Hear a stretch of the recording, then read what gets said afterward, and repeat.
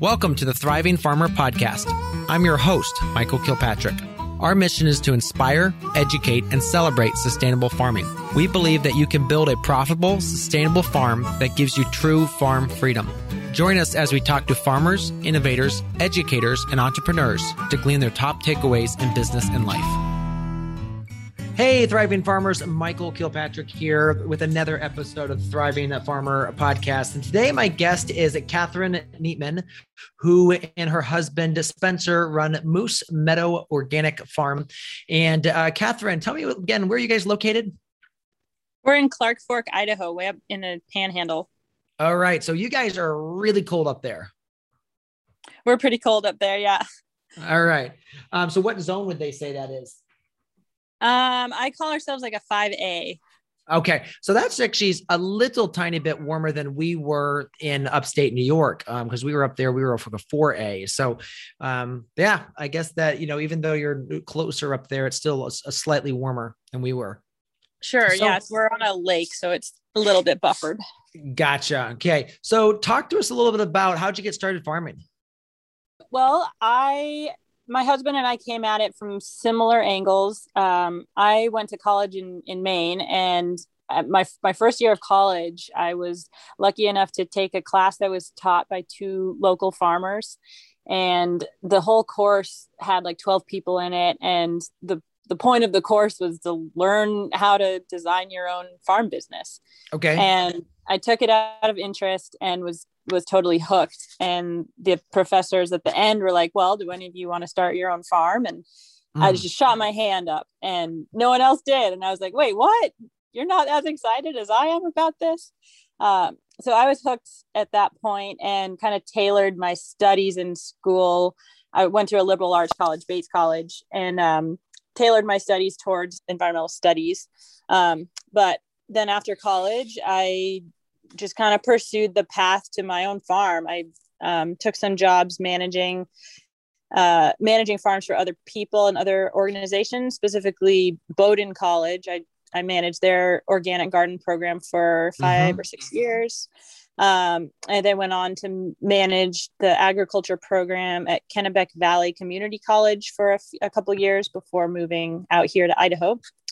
And Spencer was similar. He and I met at the Bowdoin Organic Garden, and he got a degree in biology, also tailored his studies to agriculture since that's what he was interested in.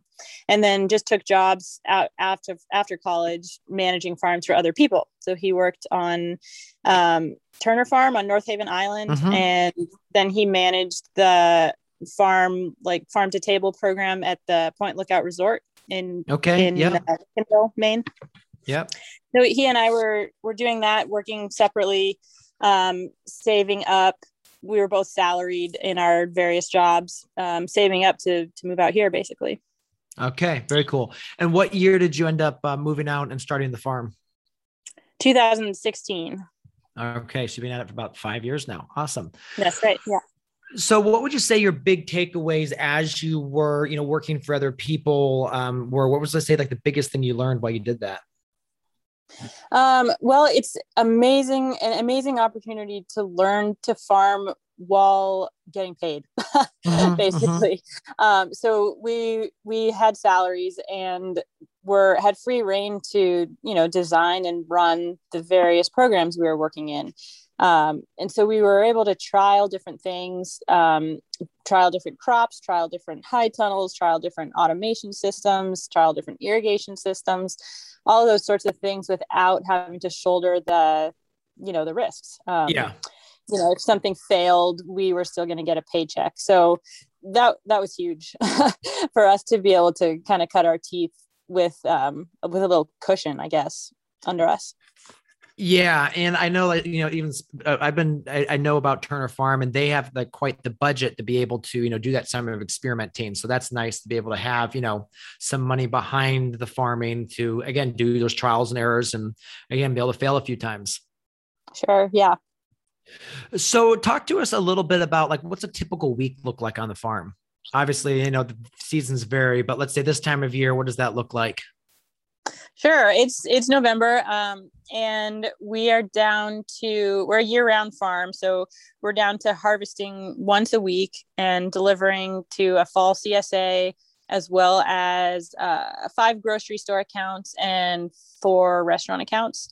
Okay. So we're harvesting on Monday and Tuesday. Both wholesale orders get harvested Monday. Retail orders get harvested Tuesday. Tuesday and Wednesday are delivery days then. And Thursdays we're doing production work. We're seeding microgreens and doing a few last in-ground plantings for the calendar year. Yep. Friday, Saturday, Sunday we try and keep pretty light from now until, I don't know, early new year. And we have little bits of chores to do, watering, row cover management, but we try and keep those days pretty light to spend with ourselves and our family. Mm-hmm. Now, mid-season, what does a day look like? Bit more activity. Okay. We're harvesting twice a week. We're harvesting twice a week, May through October, and so that's a harvest day on Tuesday and a harvest day on Friday for both retail and wholesale. Yeah. And then Monday and Thursday, then we call picking days. So we're picking things that need to get picked twice a week or 3 times a week, regardless of orders. Yep. Things like squash and peppers and tomatoes, etc. And then Thursday, we're trying to do as much field work as possible. That's our main field work day. That's transplanting, bed prep, direct seeding, that sort of thing. Okay. And Saturday and Sunday, we try and take weekends off. We don't have a crew here, just a delivery driver, and Spencer and I do, there's always chores, but we just do the little bits of watering and cleanup and little bit of picking that need to happen on the weekend, but we're not working more than a couple hours a day each on those weekend days. Nice. So talk to us a little bit about your sales strategies. Kind of, you've got CSA, you've got the wholesale, like how do those work? Sure. The wholesale, we keep the same grocery store and restaurant accounts year round. And so in the summer, we're selling them a whole suite of microgreens, as well as spring mix, which is just, for us, that's just lettuce. And then tomatoes. And then in the winter, we're just selling them the suite of microgreens. And so we do that year round so that we just stay in touch with the produce managers. A couple of years we only sold to them in the summer. And then when we came crawling back in April or May, they're like, who are you? And it was hard to start that relationship over again. So it became important for us to try and have that consistency 52 weeks of the year. And then on the retail side of things, we have a 18-week summer CSA with about 100 families. And we're doing a fall CSA this year for the first time. It's about 80 families and it's 12 weeks. It'll go until Christmas. Okay. Then the rest of the year for retail, so January through most of May, we're running an online store, and there's no membership.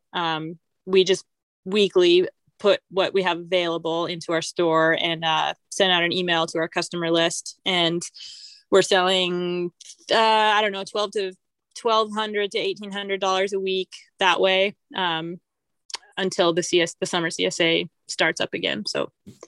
Gotcha.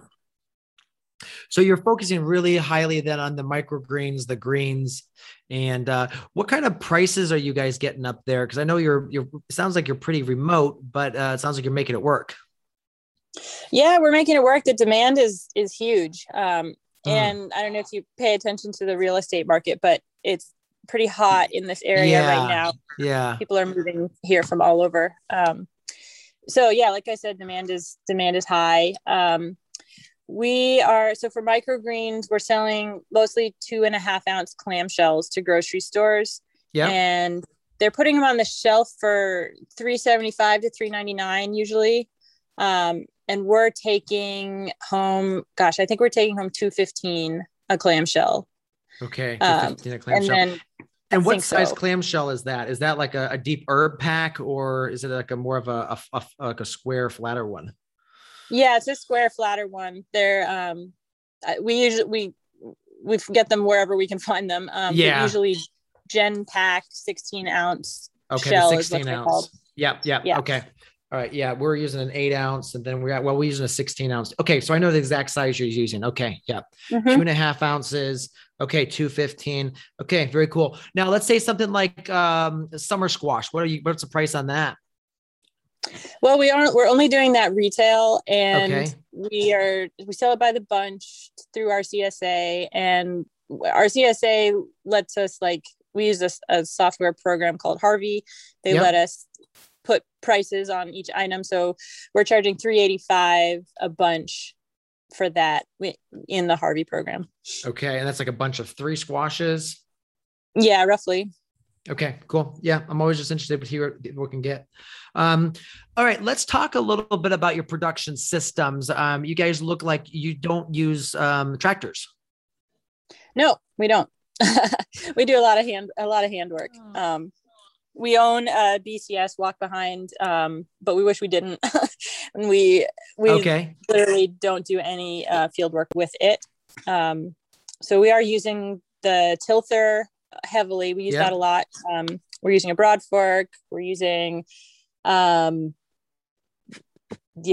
tools, wheelbarrows, buckets of compost, that sort of thing. You know, the footprint of our farm is pretty small. The fenced area is 2 acres. So that includes 1 acre of tunnels and field space, and then outbuildings and pathways make up the balance. And so you never have to walk more than about a quarter, 400 yards, I guess, to get from one place to another. So gotcha. Manageable. Yeah. So then, okay. So you got that. Now let's say like, so greens are grown, like you're using the paper pot transplanter.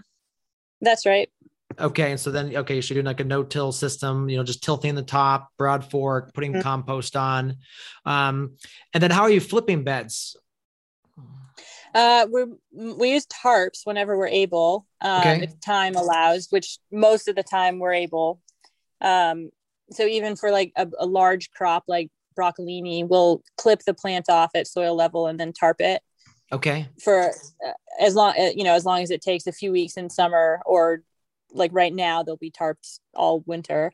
So tarps when we're able, and then when time does not allow, we're on hands and knees pulling out lettuce stubs or arugula stubs or whatever, before composting and broad forking and tilthing and getting it ready again. Okay. Now what size of tarps do you guys use? Most of them are like 50 by 100, I think. Okay. So pretty large. Yeah. That size is pretty heavy. Yeah, they're pretty heavy. Yeah. It will take 2 or 3 people to move them around. Okay. Yeah. Cause I know we use like 32 by 100s, and we typically, we'll fold them up and then roll them to an end. And then we actually roll them right onto a pallet, and then we use the tractors to move them around from there. But yeah, you're doing it by hand. We're doing it by hand. Most tarps live next to the field on which they'll be deployed. So we're not hauling them from point A to point B. Gotcha. Yep. That totally makes sense. So let's talk a little bit about, you said you do have some team. Talk to us about the team you have. Sure. It's in flux right now. We had a great team over the summer of 2 full-time farm workers, 1 part-time harvest day help, and then a delivery driver. And the 2 full-timers are now gone, and we have just 1 part-time harvest day helper. And that person will be with us through the whole winter. We'll bring someone else on early in the new year. It always catches us off guard how quickly we get busy. So we want to start someone new again quickly in the new year. And then we're thinking we'll bring on at least 1 other person for harvest day help again next summer. And then that we'll have a team of 2 full-timers and 2 part-timers, including our delivery driver. Gotcha. Now, your CSA, do they pick up on site or you deliver the drop sites? We have drop sites. Yeah, our farm's pretty remote, so we take the produce to two central locations for folks to come pick up. Okay. All right. Gotcha. What would you say the hardest part of being a farmer is? Oof. Since you're asking me today, today it's employee management. It never used to be anything that I spent time thinking about, but now that we have a baby, and so our reliance on employees is just greater now than it has been, and it's just a hard thing to figure out.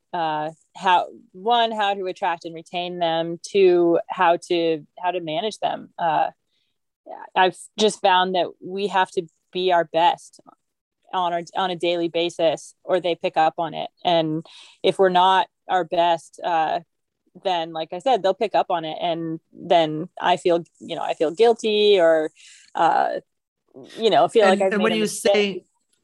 When you say your best, you mean your best at working or your best just attitude? Oh, attitude, I think. Yeah. Okay. Great attitude, but also, if I make a mistake in telling someone how to do something, or, I don't give them the tools they need to succeed, then they can't succeed. And there's a mistake in production and I feel bad. Yeah. So it's hard. That doesn't mean we don't nail it sometimes. Sometimes we have a really cohesive group going, but it's tricky. Employees are always the hardest part of any business. Yeah, absolutely. And we're a rapidly growing farm, so we have a lot of people. Just onboarding them, helping them figure out all the details, that kind of stuff is always challenging. Yeah, for sure. Yeah. Hey, thriving farmers, where are you on your thriving farmer journey? So if you go to our website, growingfarmers.com, you can click on the assessment button, and that will take you to a form, ask you a few different questions, and that will help you figure out where you are on the 5-stage thriving farmer journey. And what that does then is kicks you a customized PDF that gives you resources to know exactly what to focus on next in your business to go to the next level. So go to growingfarmers.com and click on the assessment. So talk to us a little bit about the early part of farming. Like, were there specific challenges you guys faced as you were getting started up? I know you talked about deer fencing. Was that necessary from day one, or? Yeah, deer fencing caught us off guard a little bit. We weren't planning on building a deer fence in year one, but the deer pressure in our area is just so intense. We wouldn't be able to produce a leaf if we hadn't fenced it out. We did that. Spencer and I had a combined savings of about $80,000 when we started, and it's family land, so no mortgage there. It never escapes me what a great blessing that is. Yeah. But so no mortgage, but we used those funds to build our house. We have a small cabin that we live in. And then we drilled a well and we brought power to the site, and those three things ate up most of it. We were able to put up 2 high tunnels in year one, and we weren't eligible for grant funding at that point because the NRCS requires the land to be in production already. So we just decided to forge ahead. We needed the tunnels. We didn't get reimbursed for them. And then we both got part-time winter jobs for 6 or 7 months to kind of bolster the funds before our first summer season. But we sold food. Our first season was a fall and winter. And we did that intentionally so that, one, we would have income over the fall and winter, but also because there's not really anyone else doing what we're doing in this area. And so we kind of thought we would stand out to customers.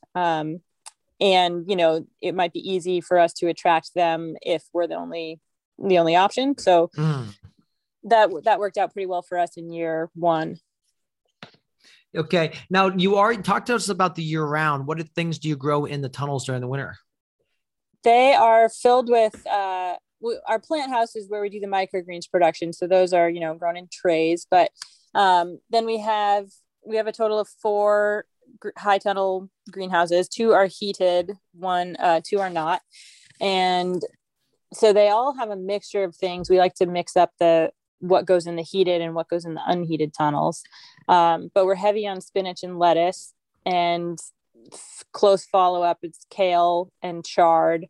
And then we have a whole bunch of radishes, celery, cilantro, parsley, dill, lettuce heads, if I didn't say that already, a bunch of Asian greens. Komatsuna is one we grow a lot of, and bok choy. We're doing some trial chicories. That's the assortment. Then we have a ton of storage crops. Yeah. So tell me a little bit about the cilantro and dill. Are those something that should you keep these houses? Do you heat them at all, or you said 2 are heated, 2 are not? Yeah. Okay. Yeah. So cilantro and dill will do well, and parsley, they'll do well unheated for us anyway. So we'll seed them in late July, transplant them in late August, and cilantro, parsley's a bit earlier than that. And then we're getting harvest off them now. So from the unheated houses. Okay, cool. And then you said you're also doing obviously spinach and lettuce and the bok choy. Now the bok choy, do you bunch that, or you pick out the bigger outer leaves? How do you manage that? The bok choy and the komatsuna we're bunching. Okay. So yeah, bok choy, we do less of that because we have a lot of slug pressure and they make it unmarketable. In the winter, it's slug pressure, but the komatsuna grows really upright, and the slugs, and it has skinnier stalks, so it doesn't get nearly as damaged. So that's what we're doing a lot of from now until, I don't know, till growth starts again in late February. We seed it in clusters, and we then bunch it and sell it as a nice tall bunch of greens. So the komatsuna, you're doing like 3 seeds to a cell? Yep, exactly. And is that paper potted or just plant transplanted? It's paper potted. Okay. It works great for us. And are you doing like 4 rows in the bed? Let's see. In a 30-inch bed, we're doing 5 rows, and they're 6 inches. Okay, so you're super tight on that. Okay. Yeah. Very cool. All right. Now, another thing you mentioned earlier is you have a daughter. Congrats. Talk to us a little bit about, obviously farming with a very small child is very challenging. Talk to us about kind of like some of the things you've learned along that journey. Yeah, we've learned a lot. She's almost 10 months, and she, as far as babies go, I think she's pretty easy, though she's our first. I don't have anything to compare it to. She'll ride in the backpack for a good bit of her waking hours, and that way Spencer or I can do work while she's with us. At other times she'll hang out at if I can swing it, I'll put her on in a field header, like a grass path, and I'll walk in the bed nearby. She likes to, crawl in the dirt and eat a little too much of it if we're not careful. We're working on, she's napping at home, which is great, but our baby monitor doesn't reach from our house to the farm. So we're working on, if she's napping, one of us is usually at home doing office work, that sort of thing. But yeah, it's a joy having her. It's so different than any way we farmed before, because our brains are never fully focused. But it's such a joy. She lights up our day, she lights up our crew, and it's just fulfilling to have her out there with us all the time. So she brings challenges, but also a ton of rewards. Absolutely. So let's talk about the marketing side of the farm. So obviously you've got the wholesale, you got the CSA. Do you have a problem, filling the CSA, or do you have pretty regular customers that come back? Yeah, the CSA sells out pretty quickly. Within a week, I'd say we're selling all our 100 shares. So that feels good. And the demand is higher than the supply. So people are talking about us spreading by word of mouth. And so that feels good. We don't do a whole lot of marketing, I do put a lot of effort into our website. And I put a moderate amount of effort into our social media. And I guess I put a lot of effort into our email newsletter. I do spend a little over an hour on that each week. But it's a good position to be in when demand is higher than supply. So that we're only going to put in as much work as we have to, I guess, to keep going. Absolutely. Absolutely. Now let's talk about, do you have a favorite crop you like to grow? Yeah, I like to grow winter squash. Really? It's not a moneymaker for us, but it's one of my favorite things to eat, and it's just a set it and forget it crop. I love that about it. It's different from most of the other crops we grow. We don't grow very much of it, but honestly, it is my favorite. Okay. Well, you're allowed to like one crop. Yeah. I mean, I love growing sweet potatoes, even though they're profitable. They're not hugely profitable for us, but yeah, I would say sweet potatoes and strawberries. Yeah. Oh, sure. Yeah. Great. Yeah. Let's talk about the mental game. Obviously, farming, when you got started, was there, a big, can we make it happen? Or are you pretty confident knowing that you had the experience? We were pretty confident. It helped having a lot of experience. Of course, when we actually started out on our own, it felt like we knew nothing, but we did know enough about the actual cultivation of crops to make a good run for it. So we always say, Spencer and I always told each other, like, look, we just want to have this lifestyle. It doesn't matter if we're selling grapes and rabbits or, sweet potatoes and strawberries. This is the lifestyle we want, and let's make it work. So with that attitude, we just really haven't considered quitting or changing courses. I'd say, we've been full steam ahead since day one. Yeah. You've just figured out how to make it work and then go from there. Yeah. Now let's talk a little bit about,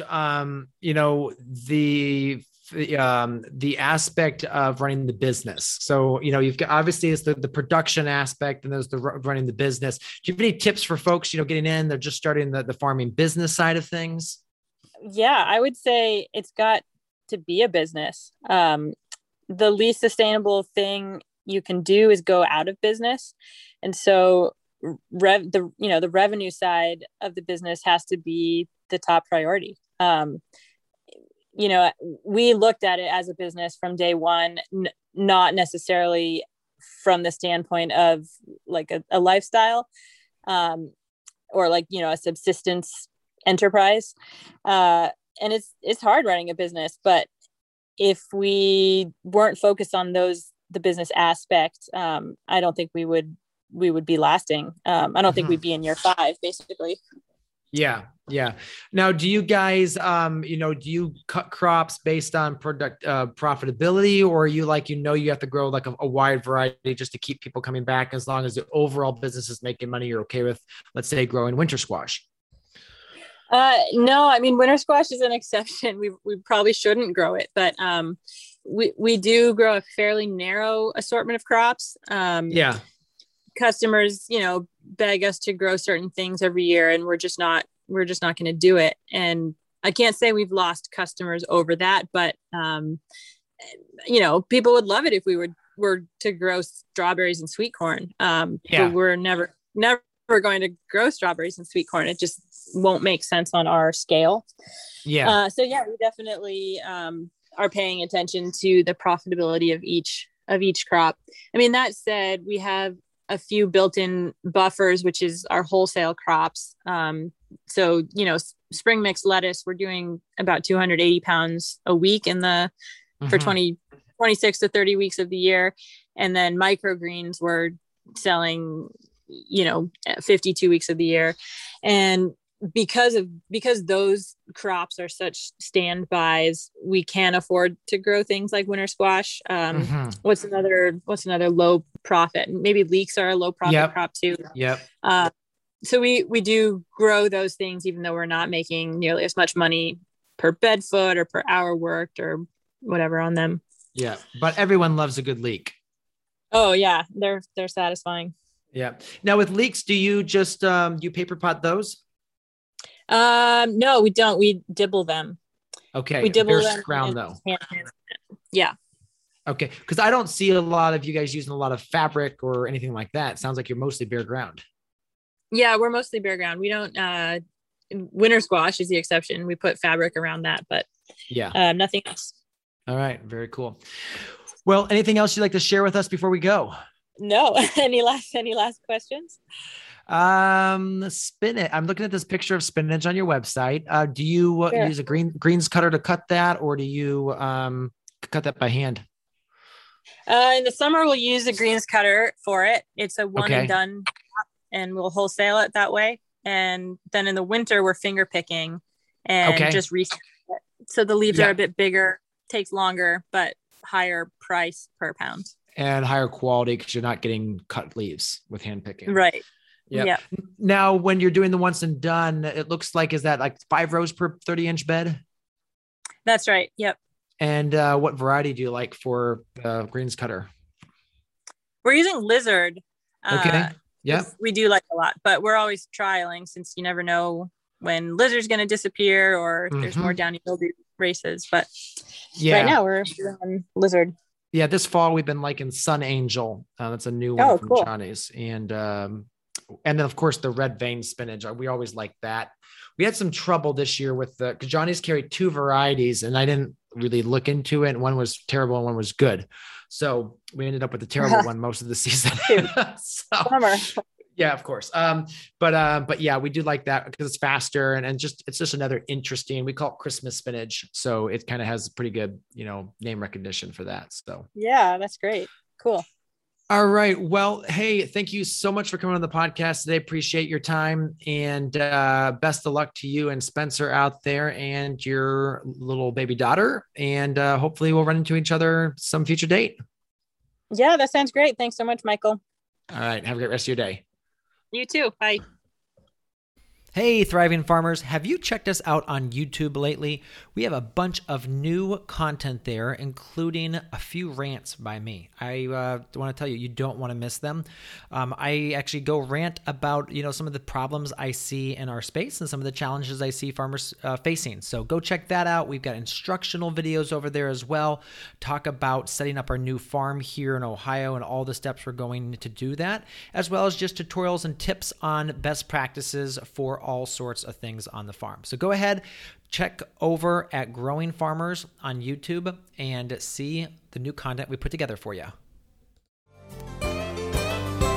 So there you have it, another episode in the books. So I'd love if you would hop on over to iTunes and leave us a rating and a review. Those mean everything to us. We love to hear what you're thinking. If you have a podcast guest that you can recommend, please pop on over to the Thriving Farmer Podcast website and leave us a review. That's thrivingfarmerpodcast.com.